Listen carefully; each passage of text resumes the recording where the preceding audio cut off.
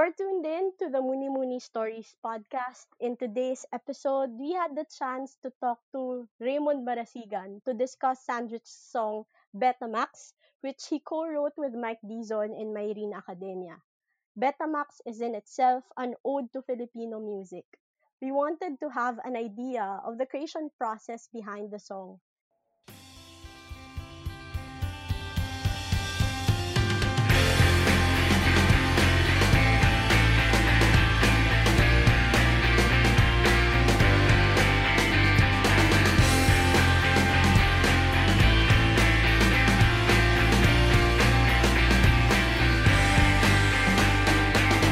Wala pa nung mix, wala pa nung MTV, wala pa nung internet, wala pa nung iPod o MP3, wala pa nung cable, wala pa nung cellphone, wala pa rin CD o DVD, meron lang Betamax. We also discussed the role of places in songs and music in general, just like what he did with his hometown Candelaria as reflected in Sandwich's discography, The Streets of Manila with the same song title, and of course, Cambio's DV. The theme of places can also be found in the Eraserheads discography through Kalayaan in the song Minsan. We also discussed how Filipino music will be moving forward and can move forward post-pandemic.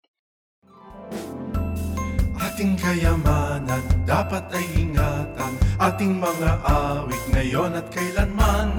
Aawitin, yayakapin, iingatan. Ngayon at kailanman, ating kayamanan. OPM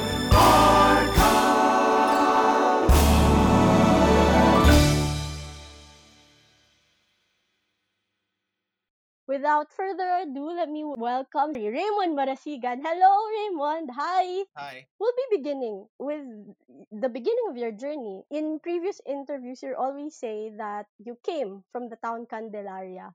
And yun nga, na-memorialize ito doon sa kanta ng Sandwich na Candelaria. It describes your hometown, your love and longing for it, and may lines din doon na nag-reference doon sa Mount Banahaw. Tapos, when we look at your more recent work with Basement Lang, yung Candelaria, the name of the town, is also the name of the album. Can you illustrate to us or describe to us, to our listeners, what Candelaria means to you? And how did it start or how did it affect the start of your musical journey? Okay. Basically, I grew up in Candelaria. I was born in Manila.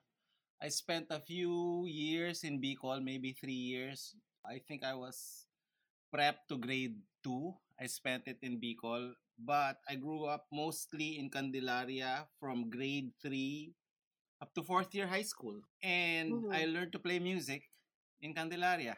It started in the summers where we were, pinadala kami sa, piano teachers, organ lessons, guitar lessons, parang ganon.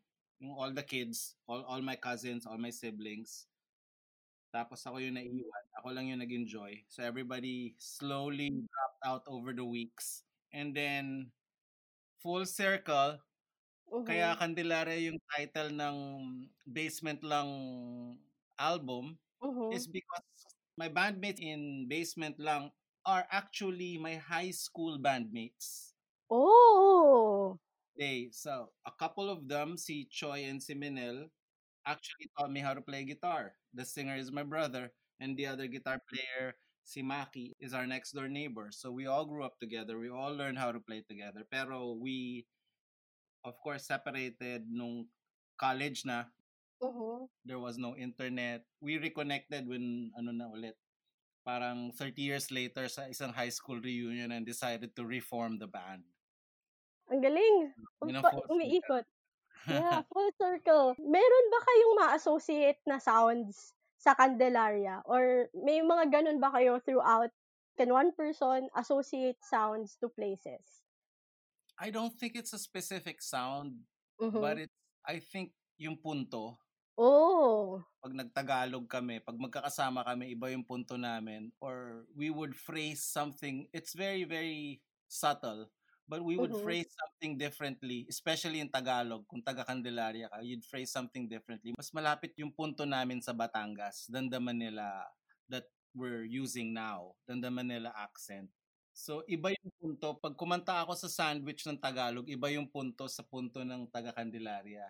Alam mo yun? But Hmm. it's only very subtle and only people from my hometown would recognize it. Kasi lahat kami taga Candelaria. Lahat kami dun sa band na yun. Oo nga. Parang si ano, kunwari, you would recognize Bisaya accent kay Joey Ayala when he sings. Even in Tagalog, it's very prominent. Ganun din kami. But because it's Tagalog, hindi masyadong obvious. Pero Okay. meron yun. It's more punto than actual music. Naririnig ko rin sa music, my guitar players from Candelaria play a little different than my Mhm. Manila bandmates. Alam mo yun? Kasi lumalabas din yung punto sa pagtipa mo ng gitara eh. Or sa pagtugtog mo ng drums. Alam mo yun? Parang ganon. Meron nga. Kung hindi man sound, meron kang makikitang sobrang maliliit na differences, pero maliit nga lang. Pero if you are from that town, it reminds you of something. I think yun yung important thing dito. Going back, so nagsimula nga kayo. Aside from learning different instruments growing up, you also said na through your band basement lang and nung high school kayo magkakabanda. During that time, ano-ano yung mga pinapakinggan nyo? And na-carry on ba yung mga pinapakinggan nyo noon? And most of the time, do you still revisit those artists or songs right now? Definitely. Oo, nung high school, a couple of my bandmates are a little older, so they introduced us to the classics. I mean, classic rock. And we were listening at the time to new wave and punk rock. So a lot of U2 when they were new and the Police were new. Alam mo yun, bago lang sila. The Cure was new. Depeche Mode was new at the time. But we also listened to classic rock like Juan de la Cruz Mhm. or Led Zepp or Steely Dan and a lot of pop from the radio, from Michael Jackson to Prince. Tapos ngayon, parang yun pa rin yung type ng sound namin. Hindi ko naman sila pipilitin. Alam mo yun, magkausap Mhm. ko sila, kasama ko sila. Hindi naman magbabago yung taste. So, Mhm. parang yung pa rin yung tunog. Medyo new wave, medyo shoegaze, medyo... Okey. So that's the sound of basement lang. Parang, but if my other bandmates would play it, mag-iiba yung tunog even if it's Mhm. the same song. So, I'm basically playing the same thing pero dahil iba yung kasama sa conversation, sa music, yung lumalabas yung tunog ng band na yun. 'Pag may dinagdag ka talaga na iba pang person in a band or iba-iba yung background, it shows with the music that you create kasi lumalabas din doon yung influences. So now, magmo-move na tayo to the next part. After Candelaria, nag-aral kayo sa UP. What does UP mean to you as a musician? And let's also correct kasi in the song minsan, in the discography of Eraserheads, meron din kayong ni-reference na place which is Kalayaan. Kalayaan Avenue ba 'to, Kalayaan Dorm? What's the story behind that particular detail? Sa UP naman, UP opened up a lot of things for me. Artistically, musically, parang lumawak lang yung pananaw ko as a person, as a young student. And that's where I met a lot of bandmates, Mhm, including the Heads, di ba? The mhm, Heads was I think it was our second band mhm, with Buddy and Marcos. And then, I didn't write Minsan, si Ellie wrote Minsan, but I'm pretty mhm. sure Kalayaan is about the dorm. Okay, He not was the avenue. Yes, he was Okay, ahead by 1 year sa amin ni na buddy, but he also lived in Kalayaan and most of his closest friends at the time were from Kalayaan din. And okay. I think we reference a lot of I don't know, it's just songwriting thing that you reference a lot of places. Like kunwari sa Shirley, that's Kasaa, that's the old Mhm, Kasaa, the one in UP that wala na ngayon pero alam mo yun. Or mhm. Overdrive, which is a lot of places. Yeah, correct. Going back to Minsan, meron din siyang 'di ba, ang daming versions na 'yon throughout the years and yung one of the newer versions is the one that you made with Ellie for a film called Ang Nawawala. I am part of the generation of Ang Nawawala. I was a college kid then. So, it really resonated with me. For this particular take, why change the arrangement of the song for the film? We didn't change the arrangement. Iba yung approach. If it's not the arrangement, ano yung I don't think we changed the arrangement. It was just the director, Maria Mora, mhm, sabi niya, Rames, I cannot afford to use Minsan because the okay. record company is charging a lot of money. Mhm. So the workaround to that is to do a cover of Minsan. Do you get it? Okay. To Yeah, do yeah, yeah, to yeah. make a cover is cheaper than to use the actual recording. Mhm. So I said, okay, let's play it. And that version is, alam mo yun, it's like how we play it now. I don't think we changed anything, but as musicians, we play it a little differently. Do you understand? Okay. Yeah, yeah, Para, yeah. para it's the same person, pero iba na yung, hindi mo na suot yung suot mo nung college, iba na yung suot mo ngayon. But it's the same person. Do you get it? Yeah, yeah, yeah. Or I'm sure medyo iba ka magsalita nung college, medyo iba ka magsalita ngayon 30 years later. Mhm. Parang ganun. I don't think I changed anything in my playing, but I know for Mhm. a fact, I told Marie, because Marie's a drummer, sabi ko, Marie, you gotta play drums with me. Okay. So that's a different, ano rin, di ba, perspective. Marie, Mhm. the director, was also playing with me on the drums. For that particular track. Yeah. And I know Ellie sang on it, but I wasn't in the recording. Si Marina Mhm. yung ano nun, si Marina nag-record nun. And I forget who else is in the track. So basically, I just played drums in that track. And I played it as how I played it at the time. It was, I think it's pretty close to the original. It But I is. but I think the playing is a little, a little more mature because I can play better drums now. But it also was so fun kasi we played at the same time in the room. It was Marie's part wasn't overdubbed. We were face to face with each other. I'm not sure if there's footage of that, but that was fun. I think we did it in a couple of takes or even just one take. I know it was very fun. I'm not sure who else played bass or guitar in it, but I know Mhm. Ellie sang in it. So that's the only reason we re-recorded it because she can't afford the original.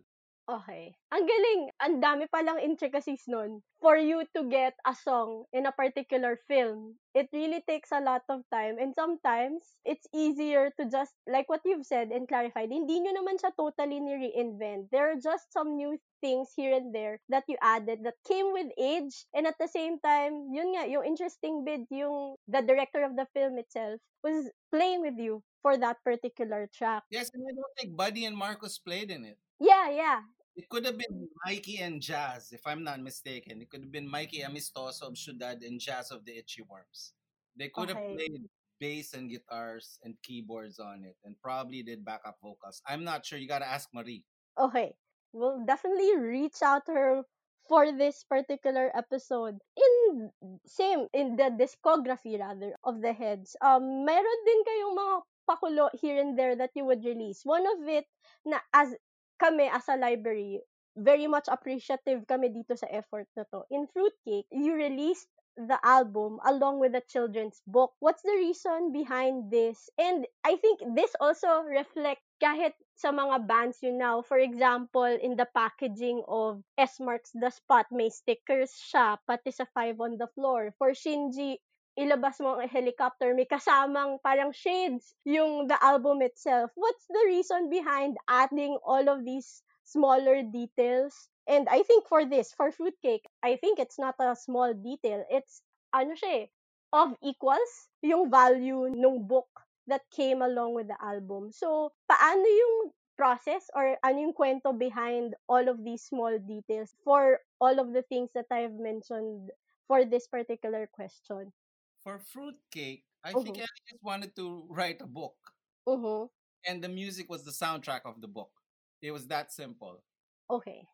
For the rest of the albums, we always want to make it an experience, di ba? Parang medyo ibang experience, not just releasing music.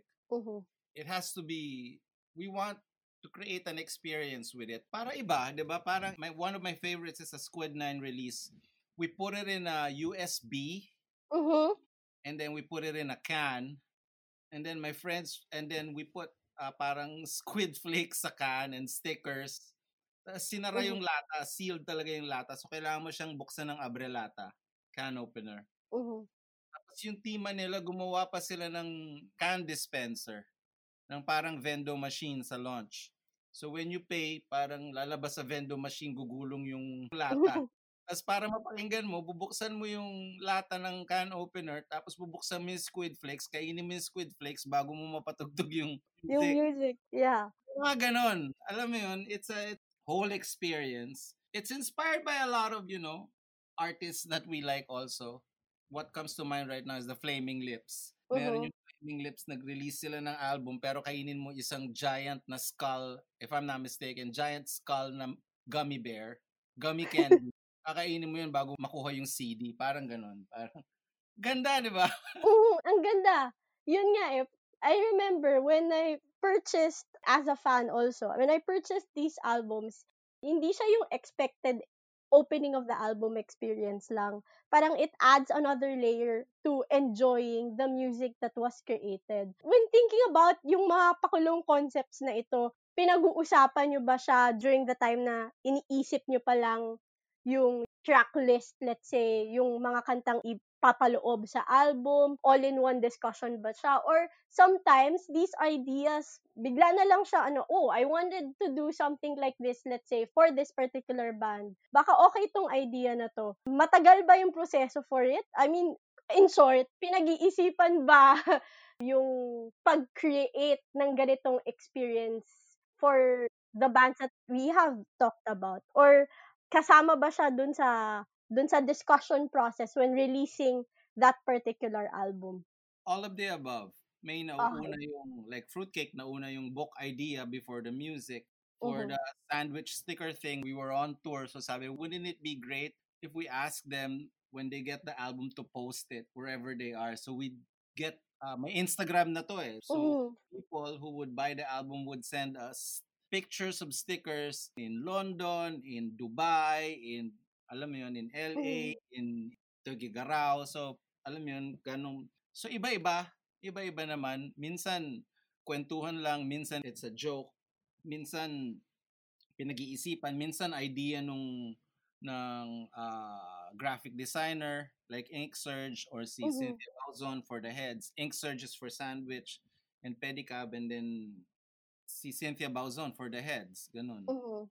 Ang galing dun sa bit na 'to, nakikita natin na when releasing something for a particular band, it's really a collaboration, not just with the band itself. Ang dami niyo ring other creatives that helps you or are along with you in conceptualizing uh things or concepts that will add to how the music will be consumed, how the music will be listened to, how it will be appreciated by the listeners. Now, we'll go to one of your songs after the Eraserheads through the band Cambio. Cambio, medyo super band dito. You have Ebe, you have Diego Mapa, you have Chris, Gora Dancel, and Buddy in this band. And ang ganda din ng music na na-create nyo for that particular band. And going back to the theme of places, one of the singles of the band is Divi. And parang nag-run through kayo ng different street names nung Metro Manila in the song. Tapos, you'll drop in a chorus na asking about directions or asking about if that person can join in that journey in Metro Manila. Ano yung kwento behind the song? Siguro, and share something about it. TV, I think it was Diego Mapas, ano eh, parang commuting route niya. Kasi Diego Mapa lived in, first of all, it wasn't a super band because none of us were famous at the time. It was just a band of friends. Parang, Okay. eventually, di ba, si Diego became a popular DJ and Ebe as Mhm. a solo artist and with Sugar Free. Alam mo yun. But we didn't Mhm. think of it, never thought of it as a super band. It was just a group. They were just our friends. Mhm. And we hung out together. Tapos, Mhm. si Diego lived in, at the time, in Antipolo. And then he would go Okay. to school sa Lasal, sa Taft. Mhm. So yun yung kwento rin nun. Basically, DV and FX are similar. Parang Uh-huh. masyado siyang maraming oras sa traffic. That's basically the story of DV. Of the And song. FX of Pedicab, parang Mhm. before he drove a car, before he crashed his car and got another car. So he was name checking all of these places. Tapos Mhm. kailangan ka nasa DV. Kailangan mo ng whatever. Kung anong kailangan mo meron sa DV. Yeah, tama. Yun nga, parang kung tutuusin, parang if not kambal, parang magkapatid yung dalawang kanta na yun. Yung FX, which is all about commuting, and Divisoria nga, with all of the names of the streets. Now that you're explaining it, parang aha moment nga siya. Oo nga no, parang hindi siya directly magkamukha pero pwede nating masabing may similarities yung dalawang kanta na ito. You also made 2 more songs parang as odes to places. You have the songs Marikina and Manila in Sandwich. Why make an ode to both places? And why handpick both Marikina and Manila, in short? I've been living in Marikina. I realized I've been living in Marikina longer than any place I've ever lived in. I moved here in probably 1994 after college, and I moved here because of a girl, Mm-hmm. and then I ended up loving the place and decided to stay here and make a home here. So I live here now. Mm-hmm. I love this place. Mm-hmm. And Manila naman, I didn't start that song. Si Mike Dizon of Sandwich, I think it was Mike and Mong who started the song. So Mm-hmm. I think they wrote the verses. I think they probably wrote the verses and the choruses for Manila. They came up with with the verses. With the verses. Amoy But, usok, amoy pawis, kanila yon lahat. And lahat, pati yung okay. pulis na pakain ng mais, yung ganon. I think parang it's our version of Manila from the Hot Dog Manila. From the But hot we were dog. trying to copy Hot Dogs Manila. Hot Dog had a different Manila. We have a different Manila. Plus, Yeah. I think we had our friends from Team Manila shooting the video for that song. So we were going around Manila with Team Manila shooting the video. Para siyang Manila Inception. Oo. Manila over Manila. Manila over Nadali Manila mo, over Manila. Inception. Manila triple Inception. Ngayon, we are deep diving to the main song or the highlighted song for this episode, which is Betamax. How was the process of writing Betamax? And ano yung kwento dito? Nag-name check lang din kayo ng parang the whole history No. of OPM No. It's not the in that history of song. OPM. It is a list of the local people who inspired my band, Sandwich. It's not the history. It's only the people who inspired us the most. The 16, kasi 16, ano yan eh. I think, no, 32. I think it's 32 people or 32 name Mhm. checks. Kasi 16 eh. I think it's a 16 bar verse. 2 verses. So feeling ko, palagay ko 32. Yung name check namin.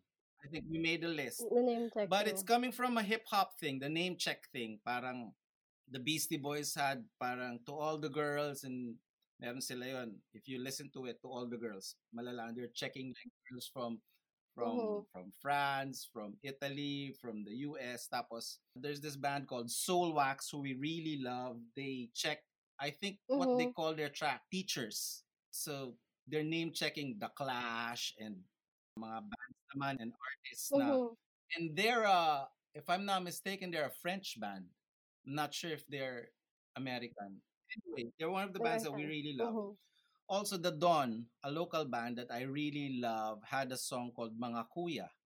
Then there is Le Tigre song where they're name checking all the people and artists and authors that inspired them.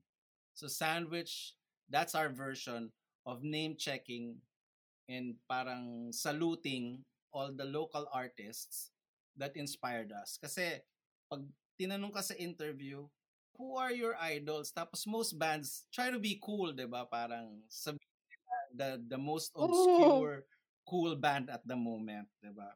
Including us, we do it all the time, 'di ba? Parang I just told you about Soul Wax and parang kailangan cool 'di ba? Pero totoo, 'di ba? Ba't walang nagne-name check ng local bands? Or local parang no ba? So I listed down the people who inspired me the most, and yun, lahat yun, everybody from Juan de la Cruz to ano ba yung last? I think it was WXB or Club Dread. May cut-off yun. It's most of the artists that I grew up listening to. So walang artist, people are saying parang, but walang 90s na artist because I was in the 90s already. These are the people who inspired me to make music. So yan yun. Yan yung ano ng Betamax. And then the first version of Betamax was just names. Pepe Smith, Mike Hanopol, Joey Ayala, and then we were performing it. Tapos sabi ko parang kulang. So I just started adding to the verses, but I didn't have a chorus. We just have Betamax and then parang kulang. And then nagbabike kami ni Mike somewhere in San Mateo. We were biking. Tapos sabi ko, Mike, hindi ko matapos yung chorus. And this is how I usually operate with all of my bands. So for this one, I know it's a sandwich song. Sabi ko, Mike, tulungan mo akong tapusin. And while biking, sabi ni Mike, ano bang gusto mong sabihin? Wala, gusto ko lang sabihin ipagpatuloy ang daloy ng alon. And then he just blurted out, padayon. It's like, oh my God, that's perfect. Because at the time, he was dating his now wife who is from Davao. And si Mike, yun, yung wife ni Mike is Bisaya. And in Bisaya, to continue is padayon. Ilonggo, which is where my mom comes from, pareho din, padayon. Tapos parang, uy, naintindihan ko yung sinabi mo.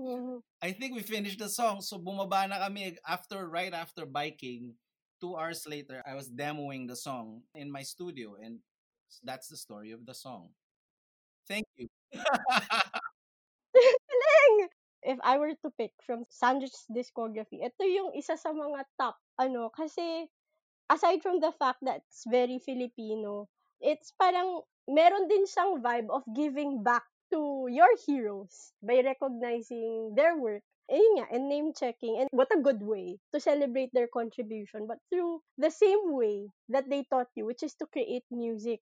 Going from your own OPM heroes, to the band's own OPM heroes, to your work through the different bands that you were in and you are still in right now, to your own influences. Tapos ngayon, you're also a music producer for various artists, including pop stars, and you have a lot of collaborations here and there.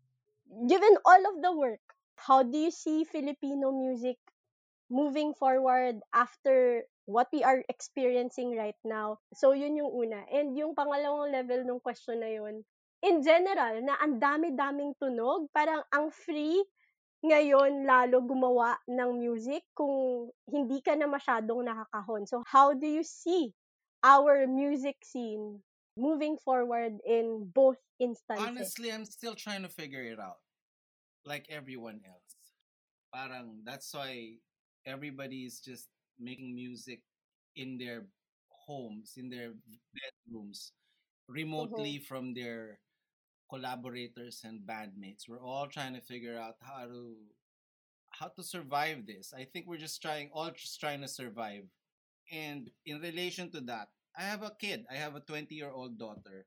Syempre, once in a while, tatanungin niya ako, parang sobrang gulo ng mundo, di ba? Parang, anong gagawin natin? There's the pandemic, there's the problem with the government, there's problem overseas and whatnot, and people are dying in so many different ways. Sabi ko, anak, ganito lang yun. Parang, there are things that we cannot control. So, minsan kailangan ipabaya mo yan sa universe. But there are things that you can control. Yung things na nakokontrol mo, kailangan mong gawin. So, kunwari, for me, kaya kong makontrol yung music ko. So, yun yung gagawin ko. And hopefully, may mapaligaya ka. May one day, hindi ko gusto bumangon. Siyempre, minsan may ganun tayo. Gusto mo nang sumuko, ayaw mo bumangon. And then I get a message from a stranger. Sabi niya, Rames, hindi ka yata nag-release ng music post. Inaabangan ko yan. Inaabangan ko yan araw-araw. Ano nga pala ako, nerd? Tapos kinausap ko, oh, sorry, I was just not feeling well the past few days. A little down. Tapos sabi niya, oh, pagaling ka lang. Okay lang yan. Ano nga pala ako? Tawag dito, nurse pala ako, frontliner pala ako. Sabi ko, oh my God, kung nakakatulong ako sa frontliner in any way possible, sabi ko, kailangan galingan ko. 'Di ba? So, yun na yung ginagawa ko ngayon. Parang yun na yung joy. Hindi na ako naghahanap ng happiness. Hinahanap ko na yung joy kasi playing music is giving me joy. Alam mo yun, hindi, malinaw ba o malabo? Malinaw, sobrang linaw. Kailangan mong gawin at galingan. At 'di ba, pagpalagay mo naman hindi ka nakakasakit ng tao, palagay ko kailangan mong gawin 'yun kung music o art o kailangan mong mag-bake ng bread o kailangan mong mag-alaga ng halaman, kailangan mong gawin lang yon para mabuhay ka. Alam mo yun?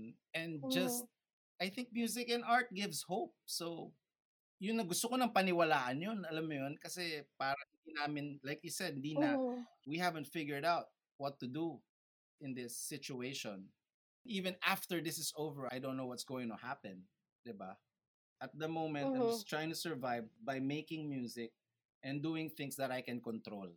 Yun din, for our own For our sanity. own Kasi we're insanity. looking at the long run. I'm making music and art for my own insanity. Puwede rin. Parang in the long run, at least with what we can do, we are sure of our contributions. And in one way or another, kung may naapektuhan naman dun sa ginagawa mo at yun nga, like what you have said, kung nakapagpapasaya ka ng tao or may meaning yung anything that you're doing to yourself and to other people, just keep at it. Keep doing it. Siguro parang masyadong mabigat yung term na self-preservation. Para lang in this very, very difficult situation right now, we just continue. Padayon. Padayon. Siguro, last question, why is it important na meron tayong ganito? I-mirror ko siya dun sa process nyo dun sa Betamax. Nag-recognize kayo, nag-name check kayo nung own OPM heroes nyo, ni-recognize nyo sila. In one way of recognizing the contributions of artists is through having an archive of it. Why is it important to keep all of these stories intact? Etong mga kanta na ito, itong mga kwento behind the song's creation, bakit importante na tinatago or ina-archive ito at pinapalaganap din sa mas marami pang tao yung mga kwento nung mga kanta. Ang lalim naman ng tanong mo. Pero di ba kaya tayo gumagawa ng mga kanta at nagtatago ng kwento kasi ito yung pundasyon para maalala natin ang nakaraan. Di ba? Para Mhm. hindi ko alam hindi naman ako nagde-generalize, pero para Mhm. mas naaalala ko yung taon, parang magbigay ka ng taon, 1999, hindi mo Mhm. maalala kung anong nangyayari sa news at the time, pero Mhm. maalala mo kung ano yung pinapakinggan mo nun. Kunwari magbigay ka ng specific time in your high school, anong year yung third year high school ka? 2007. 2007. Pag sinabi mo 2007, maalala mo lahat siguro nung pinanood mong sine tsaka yung pinapakinggan mong music that year. So, ano Yeah. pinapakinggan mong music noong 2007? Kayo po. Real talk. And yun Ano, yung panahon, aling version ko? Sandwich, malamang. 2007. sandwich, yeah. Parang ganon, 'di ba? Parang, naalala ko yung taon dahil naalala ko yung mga nangyayari nun dahil sa sinuot kong sapatos nun, siguro sa hairstyle mo, 'di ba? Hmm, Sa mga pinapanood mo. Anong pinapanood mong TV show nun? Nung hindi ko third na year high school maalala. ka? Imposible. Third year high school, naalala ko pinapanood ko eh. Ano ba meron Third nun? year high school, nanonood ako ng A-Team. Tan tan tadan tan, tan tan tan. Naalala ko pa yung theme song. Mas maalala ko yung kanta, yung TV, hindi po ako masyadong ma-TV, pero naalala ko yung pelikula na pinapanood ko yun nung panahon na So yun. these things, songs, movies, TV shows, art, they tell stories. And yun yung Mm. magiging, maalala mo yung history dahil dyan eh. Mm. Pero hindi ko maalala yung news nung panahon na yun. Unless kasing laki ng Twin Towers. Alam mo yun? Mhm. Yun. Tama, parang at the end of the day, sometimes or minsan hindi naman kailangan malaki. Ililink back ko lang ulit. Una, keep doing at it kung ano man yung ginagawa natin. Pangalawa, yung mga naaalala nating mga bagay, whether through music, art, eto yung mga experiential things. Going back to yung the whole album packaging idea right now, to the songs, to the conversation of the songs that take you back a few years because you have experienced the life behind that song. Pero at the end of the day, regardless of anything, kahit ngayon napakahirap, babalikan natin yung isa sa pinaka-importanteng linya dun sa highlighted song natin. Padayon, tuloy lang, gawa lang, and yeah, thank you for joining me today in this conversation. And yeah, we'll be playing the highlighted song Betamax.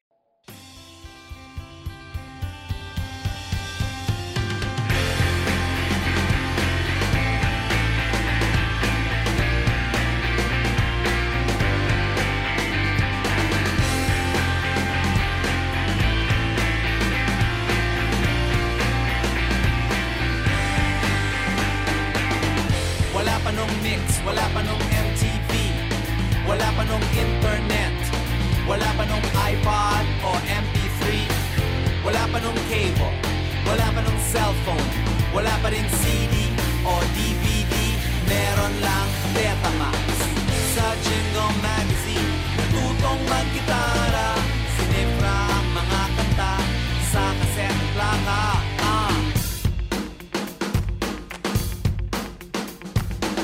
Mula sa himig ni Pepe Smith, nagpun si Wally Gonzales, lumaki sa layaw ni Mike Hanopol, bumalik ang kwago ni Bosio. Kumusta mula sa Maria Capra, umistambay si Heather. Sa bahay ni Gary Granada, nagbagong lumad ni Joey Ayala. Nagreklamo si Chicoy Pura sa balita ng asin. Ang anak ni Ka Freddy, kinontra ni Andrew Abraham. Dumubi-dumo ang Apo hiking, mga kababayan ni Francis M. Bebote nga sa hotdog, no si Balasi Sampagi. Wala pa nung mix, wala pa nung MTV, wala pa nung internet, wala pa nung iPod o MP3, wala pa nung cable, wala pa nung cellphone, wala pa rin CD o DVD, meron lang Betamax. Sa Jingle Magazine, natutong maggitara, sinifra ang mga kanta sa cassette plaka. Ipagpatuloy ang daloy ng alon, ipagpatuloy ang daloy ng alon, ipagpatuloy ang daloy ng alon, ipagpatuloy padayon. You just listened to the 8th episode of the Muni Muni Stories podcast with Raymond Marasigan as our guest and Betamax as our featured song. Did you like it? Kindly let us know by commenting in our social media pages in Instagram, Twitter, or Facebook. That is the Filipinas Heritage Library or the OPM Archive. Muni Muni Stories podcast is presented by the Filipinas Heritage Library, OPM Archive, and Ayala Museum. Episodes are hosted and written by FHL Sofia Santiago, and sound engineering was done by FHL's Andre Angeles.